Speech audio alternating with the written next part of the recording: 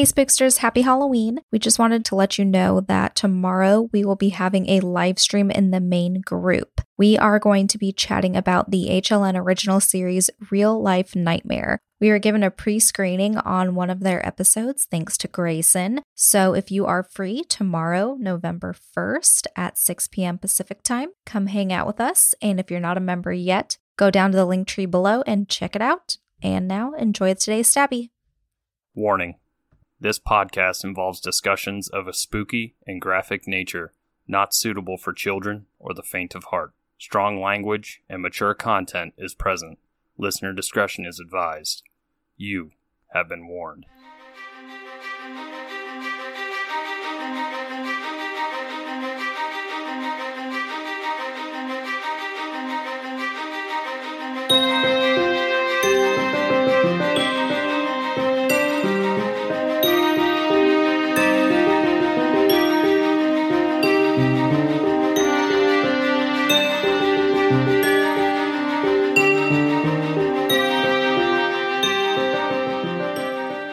Hey Spooksters, and welcome back to another Stabby snippet here on Three Spooked Girls. It's been a while since we've done one of these, but we're back with them. My name is Tara, and as always, I'm joined with my ghoul friend, Jessica. Hey! And happy Halloween to all of you guys. Yay! It's Halloween! It's the best day of the year! Right? The spookiest of spooks. So today for our first Stabby back, we're bringing you something a little special. You might see by the title, of course. But if not, today we are going to jointly be discussing a topic. It is the new show on HLN called Dead Wives Club. And more specifically, we're going to be chatting about the murder of Natalie Wood. Yes! OMG. I'm so excited about this. I mean, from the second Tara and I saw that this show was coming on, it was like we looked at each other and we're like, this is something we will become obsessed with. Oh, yeah. And Jessica's using her HLN mug right now. Yeah, I am. Perfect. But yes, so for this, since it's a little different for a Stabby, we're going to run through the murders, the timeline, and kind of everything and give our opinions on how the show went. So a little more similar style to a regular episode, but we thought this was perfect for a Halloween Stabby because it is unsolved technically. Mm-hmm. So creepy. And I personally did not know too much besides the really hardcore basics on this case until this episode. And I need to know all the things now. Truth. Everything. Very I need much. to deep dive some more. Yeah. Oh, yeah. We're for sure going to be doing another episode on this case. Yeah, we have to. This is my new obsession. Even though this happened before I was born. It's fine. Hey, it's totally fine. It's fine. There's just so many things in there that I was like, I knew the story. Like, I knew that Natalie Wood was a famous actress who died. Mm-hmm. But I was like, once I watched this, I was like, oh my God, so much stuff. Exactly. Ugh. Okay. So for those that do not know, this death, it's definitely, in my opinion, murder. I say murder, happened over Thanksgiving weekend of 1981. Natalie Wood at this time was a very, very famous actress, very adored. Everybody loved her. And she, at this time, was going to be in a new movie with Christopher Walken. And she wanted to take this weekend to introduce Christopher Walken. I'm sorry, I have to say his whole name the whole time. I cannot just call him. They were calling him Christopher, and I'm like, no, I can't. I know. It was really weird. And I think at one point in time, they called him Mr. Walken or something like that. Yeah. And I was like, who the hell is Mr. Walken? His name is Christopher Walken. Right. Anyways, she wanted to introduce Christopher Walken to her husband, which is Robert Wagner. Now, Robert Wagner was technically a celebrity as well. He was more in the TV circuit. Mm-hmm. Not high as a caliber technically as Christopher Walken or Natalie herself, but still celebrity status. How do I put this? It's like a TV personality, I guess, is similar to what today, right? I think it was more of I don't know if I know he was on a soap opera, but I think he was more of a melodrama. There we type. go. I haven't actually watched the shows he's been on. I've seen the movies that he has played in, so I know who he is. He's number 2 in Austin Powers. Oh, yeah. Which, I mean, now I feel like that's ruined for me, but it's okay. A little bit, right? Like, after this case, you're like, oh, I liked you. Mm-hmm. We'll hear a couple different versions of what went down. Mm-hmm. The first one we're going to kind of go over is, I guess, the original story that kind of happened. Or was told. Or is told, yes. It was Natalie, Robert, Christopher Walken, and Dennis, which is, he worked on the boat and he actually built a friendship with, Robert is also known as RJ. Mm-hmm. RJ and Natalie. So he's in this. He plays a big part in this later on as well. Yes. He's in the interviews. Natalie's younger sister's in the interviews, and a few other people. Yes. That Thanksgiving weekend, it said that they had dinner on the boat, and then Saturday they had went ashore, had dinners and drinks, and then went back to the boat around 10 or 10:30. Mm-hmm. And roughly around 1:30 a.m., Natalie was reported missing. And this is on November 29th now of 1981. Mm-hmm. So technically Sunday. Robert was said to have called to report her missing, and then also that one of their dinghies was missing as well. Then later the next morning, so many, many hours later since she went missing, so I think they said around like 8 or so, Mm-hmm. she would be found in the water. Yes. By Doug Bombard. And that's kind of the quick summary on the timeline. Now, nitty gritty. So Robert, or RJ, originally says he saw her around midnight before she went to bed in their suite, or whatever you want to call it, in the boat. I think they called it a state's room. Yeah, in the estates room. Fancy. And he's saying that's the last time he saw her. After this part, we start getting some backstory on Natalie, which I thought was fantastic. A lot of the time, my complaint with true crime docuseries or documentaries is they're just more concerned about highlighting on the murders. Mm-hmm. They do make sure to highlight on Natalie, which, if you guys know, like, we obviously really appreciate that because the victims are the important thing in all of this. Oh, most definitely. I really liked that they highlighted who she was as a child actor, because she's the original child actress. She's actually known as the original child actress. She played the little girl on Miracle on 34th Street. Mm-hmm. I didn't even know that was her. Yeah. And then she kind of grew up. And one of the things I loved about it is they showed how, like, kind of rambunctious she was. Like, her mom didn't want her to do Rebel Without a Cause. Yeah. And she was like, I'm going to do it. Right. And I was like, that's so cool, because she was like 6, and I didn't know she was like 16 when she did it. So they did such a great job of highlighting who she was as a human. Mm-hmm. Yeah. Not just as like an actress. I mean, they did a lot of that, but they talked about her career and her marriages and her kids. It was really, I think having her younger sister in this was a huge part in that too, because how toxic their mom was. Right. Oh, yeah. So, you know, that helps kind of build her background and everything. So that makes sense. And, you know, I thought that was cool too about that other movie and everything. So it was just really interesting to me. They did also discuss her marriages. It did talk about her marriages with RJ, because if you don't know, she married RJ twice. Mm-hmm. She did. I wouldn't have the second time after this. But her sister said that he was a very jealous person. He would make stupid, snide comments. And just basically, if anyone was giving her too much attention, he'd have something to say about it. And there was audio or maybe an interview, like actual interview, showing him saying how he didn't like this one guy she started dating after they got divorced. And he went over there with a gun. And I'm just like, okay, you're crazy. Oh, yeah. Oh, my God. What was his name? It's just like, it's right there in my head. He's a very famous actor. Warren Beatty. Yes. She was dating him, and he went over to the guy's house and sat outside with a gun because he like was going to kill him. Right. And I'm like, this is not normal. Like, I get that people can be jealous, and I get that people like have that, like, if I can't have you, no one. But come on, like, really, do we need to go sit outside? And he says it so cavalier. Like, yeah, like, I just sat outside of his house with a gun. Whatever. Yeah. It's not a big, that's what everyone does, right? It was the 60s. Yeah. But before she remarries RJ, she does get married to another person, and they have a child. I think he was a director or something. They end up not working out. So then she ends up back married to RJ. And they have a child and everything, according to her sister and everybody else, saying how happy she was and how she would say her life is so full and, all positive, all that stuff. Mm-hmm. So what was weird, though, they kind of jump back into the murders now. Robert says when Natalie had went missing, he says maybe she went to visit another boat or had gone to shore, that this was something she would go off and do. Put this in your pocket as a red flag.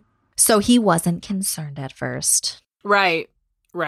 And this wouldn't already add up just on the fact that she was found in a nightgown with no undergarments and also just a jacket on, no shoes or anything. Right. So she was obviously not dressed to go socialize. And another weird thing was that the key was in the ignition of the dinghy, and then the oars were also like very perfectly in place. Like nothing was askew. And the weather that night, especially in California, was very stormy and just the water was really choppy and everything. So this is just not how things should have been if she tried to go out by herself kind of thing. Right. And then Dennis also says that there's no way she would have went out by herself. This is a little later in the episode, but I'm just going to say it now. She had a huge phobia of dark water. Right. There's even a clip of her saying that in an interview. Yeah, she wasn't very confident on the water. Like, even though they had this boat, which by the way, its name was Splendor, which is not very splendorous. Yeah. And that was named after one of her films, I believe. Mm-hmm. It was like, Dennis said that she was the type of person when she would get in the dinghy to begin with, 2 people would have to help her in. Mm-hmm. She would never just step into it. She was very, even on the calmest of days, she was very like, and she wouldn't just get into the water. Like, she wouldn't have swam to shore. She wouldn't have done anything like that. Mm-hmm. Yeah. And then he also mentions too, there's no way she would have jetted off by herself because she didn't even know how to start the motor, because since she was so scared, she didn't bother to even learn how to do any of that stuff. Right. So as far as her autopsy and stuff goes, the original medical examiner said she must have slipped and fell into the water while getting into the dinghy. It's also noted that her blood alcohol level was at a 0.14. They did note that this was considered intoxicated while driving because it is over the legal limit in California, but he wouldn't have considered her drunk. Mm-hmm. Of course, since she's a celebrity and everything, the media took this and ran with it and was like, she was blind drunk and she fell and died. Mm-hmm. Yeah, they took a slight rumor or a slight fact and turned it into this giant thing where it literally, the headline said like, actress drowned while drunk, or drunk actress drowns. It was like very... Right. It made her look like she wasn't being responsible, or that she wasn't... It basically took all of the pressure off anyone else in this case, because they're like, she had to have slipped and fell. Like, that's just it. Exactly. Another thing that bothered me so bad was when they said that pretty much 2 weeks after her death and she was buried and everything, the story was just basically done. Right. Everyone just accepted it was an accident, and Robert went back to work 2 weeks later as well. And, the fact that he started courting or dating his next wife less than 3 months later. Okay, so I have several thoughts on that.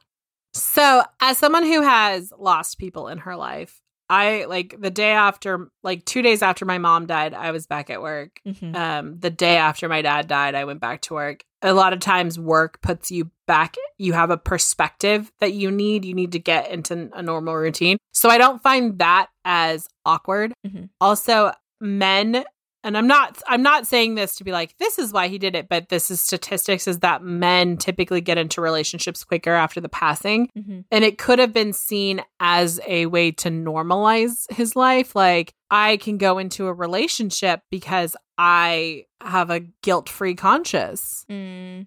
Like, I'm not over here like, oh my God, I killed my wife and I need to move on and be consoled. So, Mm-hmm. I mean, I see it as, I have a different opinion of him now than I did prior. Mm-hmm. Especially because later on we're going to drop some bombs. Yeah. But at this point in the show, I was more or less like, okay, this tragic accident happened and he's just trying to make some sort of sense in his life. Okay, gotcha. But that's at this point in the show. Yeah. No. I got you. Yeah. I know we're on the same page as a whole. Right. Funny enough, though, a month later, Robert started singing a little bit of a different tune. He changed his story up and was saying that Natalie must have been trying to secure the dinghy and fell in. Not that she was going anywhere. Mm-hmm. And Dennis and I believe Marty also said that there was no way. Actually, yeah, it must have been her sister. There was no way Natalie would have been messing with the dinghy herself. Besides, like, already what we talked about, if it was something like that was going on, because RJ tried to say that it woke her up and it was like, smacking against the boat kind of thing. And, oh, this is normal. It happened all the time. She'd go out and fix it. And Dennis and her sister were like, no, if something like that had happened, she would have went and asked Dennis. Like, she was comfortable enough to be like, hey, can you fix the boat for me, please? Like, right. And also that would have been Dennis's job. Exactly. Like, as much as everyone is like, they're friends, like, Dennis was a hired man. Like, he worked for them. Right, exactly. So she would have asked him to do what he was there to do. Which, though, brings us into Dennis's account of what really happened, which is quite a different tale than what we've heard so far. It is, Yes. So basically, kind of the overview, it starts off with RJ trying to sort of impress Christopher Walken with the boat, being like, here's this and here's that, and da-da-da. I don't know boat terms, so, but like doing all the things. But then when they got to Catalina, all hell pretty much broke loose. Yeah. Essentially, after dinner that first night, Christopher Walken supposedly went to his room, and then RJ was insisting on moving this is on Friday, moving the boat to a secure location or a secluded location. And Natalie was just like, why would you want to do that? This is weird. Like, the weather's really bad. No, just leave it, And he kept on insisting. So she was like, you know what? I've had enough. Dennis and Natalie, because she asked him, being like, hey, will you escort me to this hotel off? So they went and actually spent Friday night off the boat. Yes. And Saturday, she decided to be like, well, we need to try to salvage this trip. Christopher Walken's here. So she went back. And then Christopher Walken and Natalie go to this like bar restaurant thing that's there. And then later Dennis and RJ meet up with them. And then they're there till about 10:30 or so. And they're said to have been having, dinner, drinks, having a good time. And RJ's just kind of like, okay, we need to go back now. We need to go back to the boat. Right. And the impression I'm getting with Dennis is he was probably obviously RJ and Natalie were his employers, but it seems like he was intimidated by RJ as well. I definitely got that vibe. He even says it later. Yeah. So at first he's like, yeah, we were trying to stay because we were having a great time, but he kept insisting. So we're like, okay, you're in charge. So let's go. So they go back and Christopher Walken and Natalie are sitting on a couch and they're talking, and then RJ freaks out and busts a bottle of wine, whatever, and asks if Christopher Walken's essentially trying to get with Natalie and sleep with her in a much more explicit way. Oh, very much. He basically took that bottle of wine and smashed it, because Dennis says that when they were at dinner and drinks, no one else wanted to leave. It was just RJ, and he was insisting on it. And so I think Natalie kind of saw that I have a feeling that their relationship was a little up and downy, and that he had bits of rage. Yeah.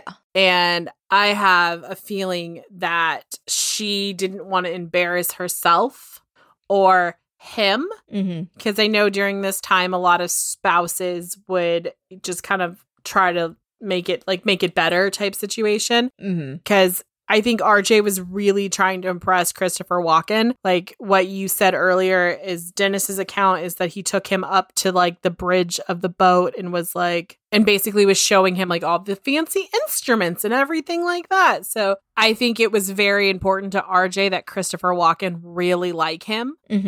But he was drunk and he walks in and he sees his wife and her co-star, who is a romantic lead, and knows that they have been at least like fake intimate with one another type situation. And he just slams that bottle down that Dennis got out and was like, "Are you trying to F my wife?" Mm-hmm. And this is the point where Christopher Walken is just, "I'm going to go to bed. Bye." Because obviously it's awkward as hell. Right, because you're trapped on this boat. Right. It's really awkward because you can't go anywhere. And so the only place he could go is his room to be by himself. So he goes to bed. At this point in time, Natalie, I would just be so embarrassed. Mm-hmm. You know, I would be like, "Oh my God, my husband has just embarrassed me in a way that," I mean, think about it. At that time, Christopher Walken was one of the biggest up and coming movie stars. Right. So basically, it's like he did this in front of Tom Holland today. Exactly. Yeah. And you know that people will talk and that everyone in LA, Hollywood talks. So she probably was thinking, "Oh my gosh, my reputation is just, it's done for." Mm-hmm. So she goes to the room. And from what I understand, and correct me if I'm wrong, he follows her. Yeah, because that's where the argument starts. Mm-hmm. So they start having their argument. And then at some point, they leave their room and go outside. Yeah, they go on the deck. And Dennis is in the control room. He's in some area, basically so he can hear them, but he's like away from them because he's like, "Oh God, this is awkward. Let me stay away." Mm-hmm. He said when they were downstairs, he could hear them throwing things and yelling. And he's like, "This is the worst fight I've ever heard them have." Right. And then they're on the deck and he said they're still yelling, they're still arguing. And then it just stops. Yeah. Which is a little concerning. Well, he also, at this point in time, turns music on. Yeah. Oh, yeah, that's right. As soon as he heard like stuff being thrown, he like blasted music to be like, "Okay, la la la." I mean, again, like as friendly as Dennis and RJ and Natalie were with one another, I think Dennis always kind of understood that this is my boss.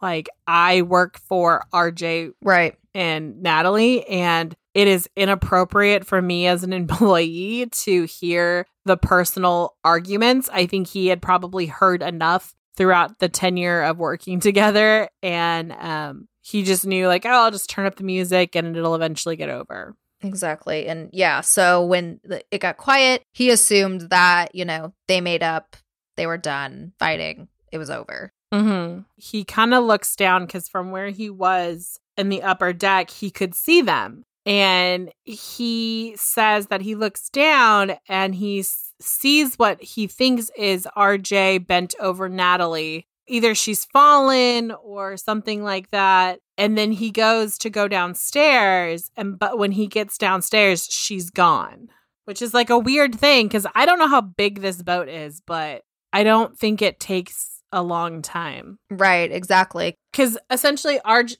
Dennis comes running downstairs to RJ and he's just like standing. If you can imagine like the back of the deck, there's like the boat and then you kind of go down probably a little ladder to a swim step, but there's a little wall and RJ is like leaning against the wall right there as Dennis comes down. Mm-hmm. And Dennis is like, "Where's Natalie?" Mm-hmm. And very calmly, RJ tells him, "I don't know where she is. She's missing." And Dennis then starts to search. Well, at one point in time, RJ says, "Oh, she's probably with Christopher Walken." And Dennis goes and checks and opens the door. And he sees that it's just Christopher Walken on his bunk by himself sleeping. Right. Or sleeping.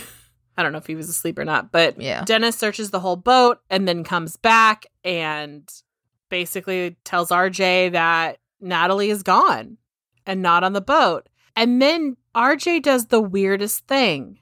He says to Dennis, "Why don't we have a drink?" Yeah. Literally, the weather out isn't good. It's cold enough that she had to put on a jacket. Mm-hmm. It's rocky, it's windy, and your wife is missing off a boat. And you say, "Let's have a drink." And then it's like a couple hours that goes by. Yeah, so that happens at 11:30. And then he calls. He doesn't call the Coast Guard. He just calls on the local radio to the other boats around one to say, hey, she's missing, blah, blah, blah. And they start searching. And then it wouldn't be until about 4.5 hours after that that the actual Coast Guard would come to start searching for her. And this is at a point later in the film or later in the documentary, they talk about why didn't you call the Coast Guard right away? Because that's the most logical sense. They have the most manpower. They'd be able to search. He said it was something along the lines of like, you know how Hollywood is. If we had found her on another boat, it would have been a scandal. Right. Another thing that was questioned is they have a searchlight on top of their boat. And Dennis had said a couple of times, why don't we get up there and turn that searchlight on? And Dennis said, you can see it for like a half a mile. Why don't we get and turn it on? And RJ was like, we're not doing that.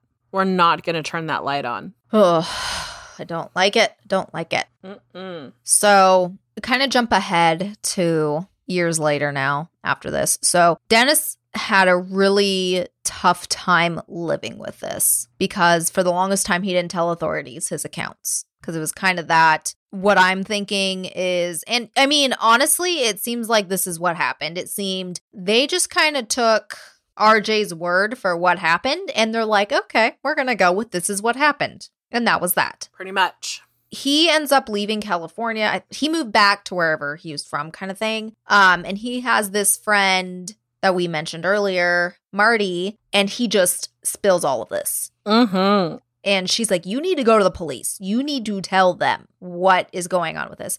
So what infuriated me is they said they contacted the police multiple times over the decades to try to get them to get this information. And pretty much they kept getting told this case is closed. Right. But thankfully, in 2011, this case was finally reopened.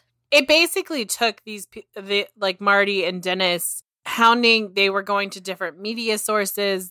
They weren't giving up, essentially. Mm-mm. LAPD at the time, prior, just kept giving them the runaround. And then finally, I think it was the new DA or something like that came up. And they were, we have to look into this. We should at least look into this. Because if it comes back that this is exactly what happened and they can prove that this is what happened, then we're not doing our due diligence. And they got assigned 2 new detectives. Mm-hmm. The autopsy, like Tara mentioned earlier, said that she had bruising and different kinds of injuries, but that was all from falling into the water and maybe hitting the dinghy on the way down. But the new coroner was like, that's not something that can happen. People don't get bruises from falling in water from that distance. Yeah, he said she had 24 bruises. And she had an abrasion on her face and she had contusions on her body.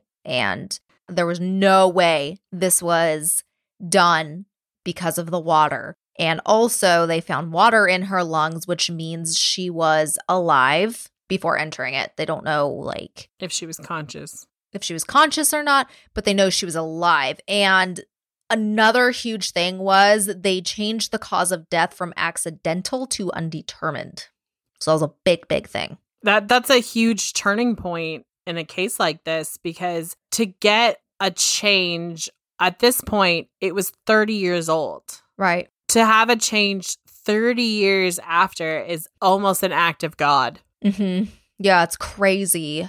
I know sadly one of the main detectives died earlier this year, so that was sad. But interesting enough, and they said this towards the end, RJ never did an official interview back then or now. Right. Essentially, the police came on board. They asked questions. He gave them a statement, and that was his involvement. Mm-hmm. But they've had plenty of, I know especially after the autopsy, that's when they started getting a bunch of tips. I know some of those kind of conflict with Dennis's account and everything. But what I thought kind of helps with his credibility was they asked him to do a polygraph test in regards to all of this, and he passed. Like, they said it wasn't even close that he passed. Like 120 million%. I mean, one of the accounts is that a neighboring boat heard someone yelling for help, and they heard a drunken voice yell back, like, don't get your britches in a twist or something like that. I'll be right there. Like, we'll get you out.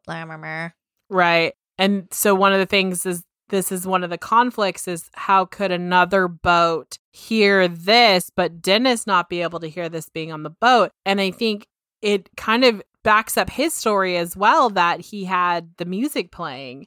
And if he's inside and the music is playing and it's not blaring out to other people, he wouldn't be able to hear what was going on outside the boat, but other people would. And they knew the time it was happening because they said that they had just gotten their son a digital watch for his birthday, and they asked him what time it was, and he gave an exact time. And so it's about 11 o'clock, which is about the time that this all was happening. Yeah, they said 11:03, so like a very specific time. Yeah, it was very weird. It was like, oh, cool. That's a very distinct time of day. Like, they have reference. I mean, my opinion is that if something happened, I mean, there's a theory that Robert was just drunk and didn't really know what was going on. And that at the end of it, like, he doesn't actually know if she fell in. I mean, her wounds, and I say wounds, not like abrasions, like her wounds, because I think she was attacked.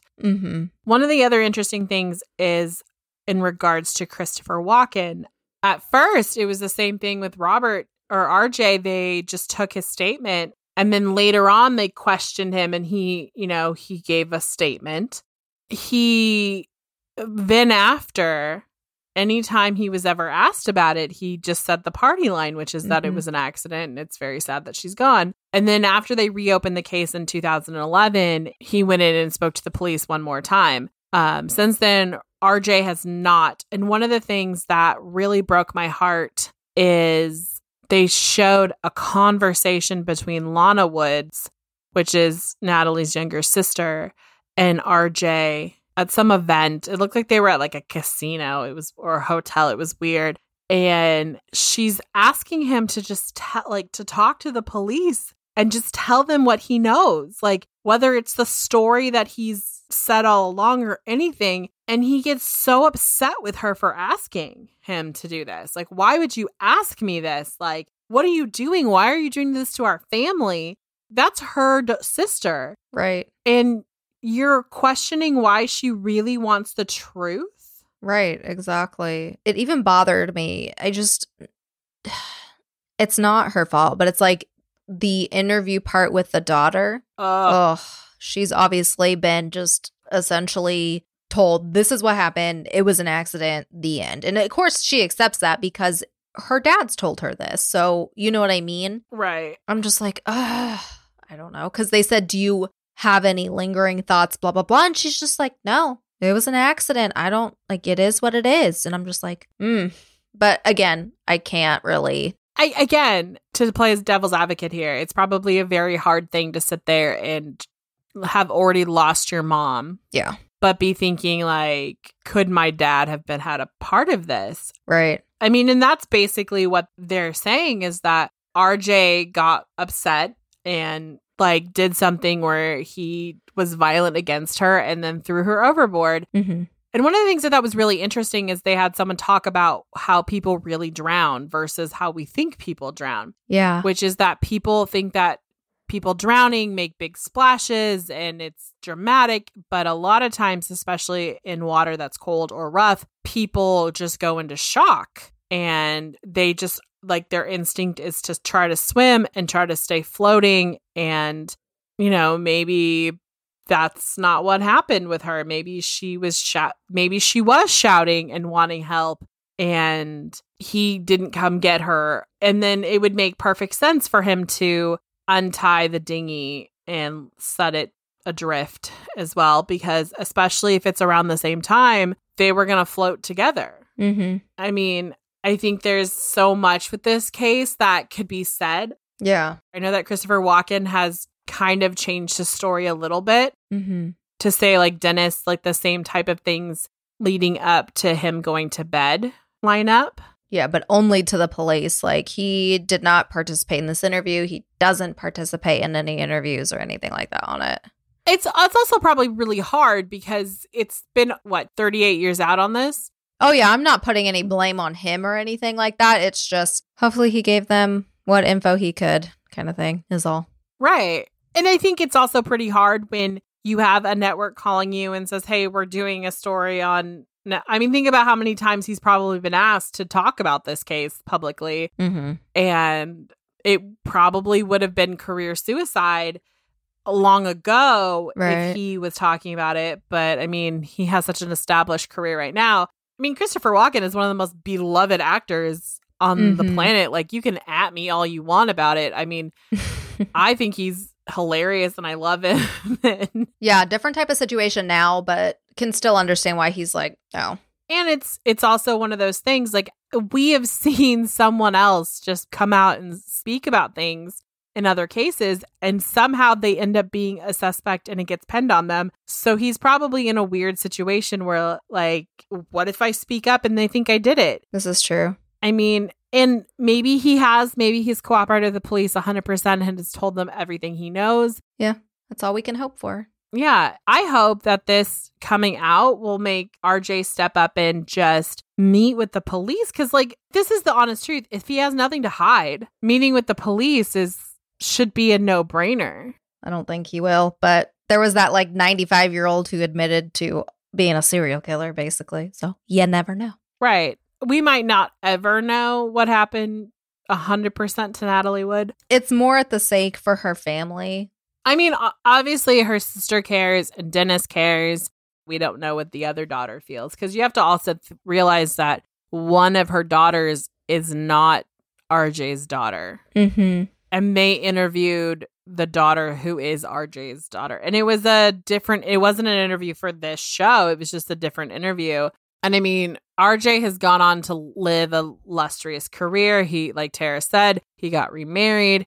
I think he might have more children. I can't remember. But, you know, he's done pretty well for himself. But there's still this question of what happened to Natalie Wood. Mm-hmm. I think this series is going to be amazing because it's literally just talking about women who were killed. And I'm thinking that because it's called the Dead Wives Club, it's either killed by their husbands or suspected to have been killed by their husbands. Mm-hmm. Yeah, and in our time, there's another one dropping here in a couple days, so I'm excited. I know. I'm looking forward to this series. For sure. Yeah, it's going to be good. So definitely check it out if you haven't already. Yeah, if you haven't already, and if you don't have the channel, fun fact, you can do it as an add-on on Hulu. We discovered that. Well, I had to activate live, but... Oh, yeah. I was fine with that. You know. And then once you have it, you can just do what I do, which is watch HLN all day and watch Forensic Files. Our other fave. Oh my God, I love Forensic Files. Right? It's so great. And there's so many on Netflix too. Little extra fun fact for you guys. So go watch all those. It's everywhere. Just because I already watched them all. It's fine. But that is going to wrap us up here for our Stabby snippet today. We hope you guys enjoyed it. We hope you're happy that they're back. I know someone was confused that last week they were back and we had to be like, no, not yet. But here you go. It's here. We hope you guys have a safe and happy Halloween if you are listening to this when this airs. Mm-hmm. If not, we hope you enjoyed your spooky day. But we will catch you on Monday for our next regular episode. Bye, guys. Yes. Bye.